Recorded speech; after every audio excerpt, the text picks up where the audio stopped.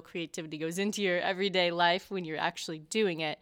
And so most people in the business are always trying to find time to do something else that sort of scratches that itch. And a coworker on a TV show I was working on dragged me to a sewing class. Like, I want to take one. I don't want to be by myself. Please come. And I thought, oh, no, I don't want to sew. That's for old people. Like, I just don't want to like make some stupid apron, and I'm not interested. But I went anyway because I'm a great friend, and I thought it was so soothing. Like the second my foot was on the pedal, I was like, actually, I love this. I really love this. And like all we did was like thread the machine and make a little like rectangular wallet, but I was pretty hooked. And after that, I kind of started finding different blogs and seeing all these interesting things that people were making. It was such a fun time to find sewing, I think. So many people were sharing their experience and their expertise online, and it just was a really easy way to learn how to do something like entirely online. Yeah. When was that? When did you take that class?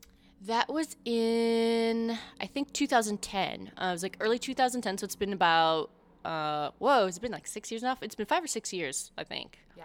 I think that your blog was one of the first ones that I started reading, and so was Marcy's, and it was about that same time, that like 2010-ish time. It was a year after I got married. That's how I mark everything at this point. So you started Ginger Makes around that time? Yes, I was knitting a little bit and kind of thought like, oh, all these people are doing blogs. I had a blog about books like several years before that, and kind of I enjoyed the interaction of it. So almost right away, I think right before I started sewing, maybe even, I had the blog just to sort of interact with more of the people that I was seeing on Ravelry or on Berta Style and some of these earlier online forums. Yeah. Okay, cool. So then how did you kind of make that transition from like being blogging and making lots of projects for your blog and then deciding like this might be something I want to do more seriously, like for my career?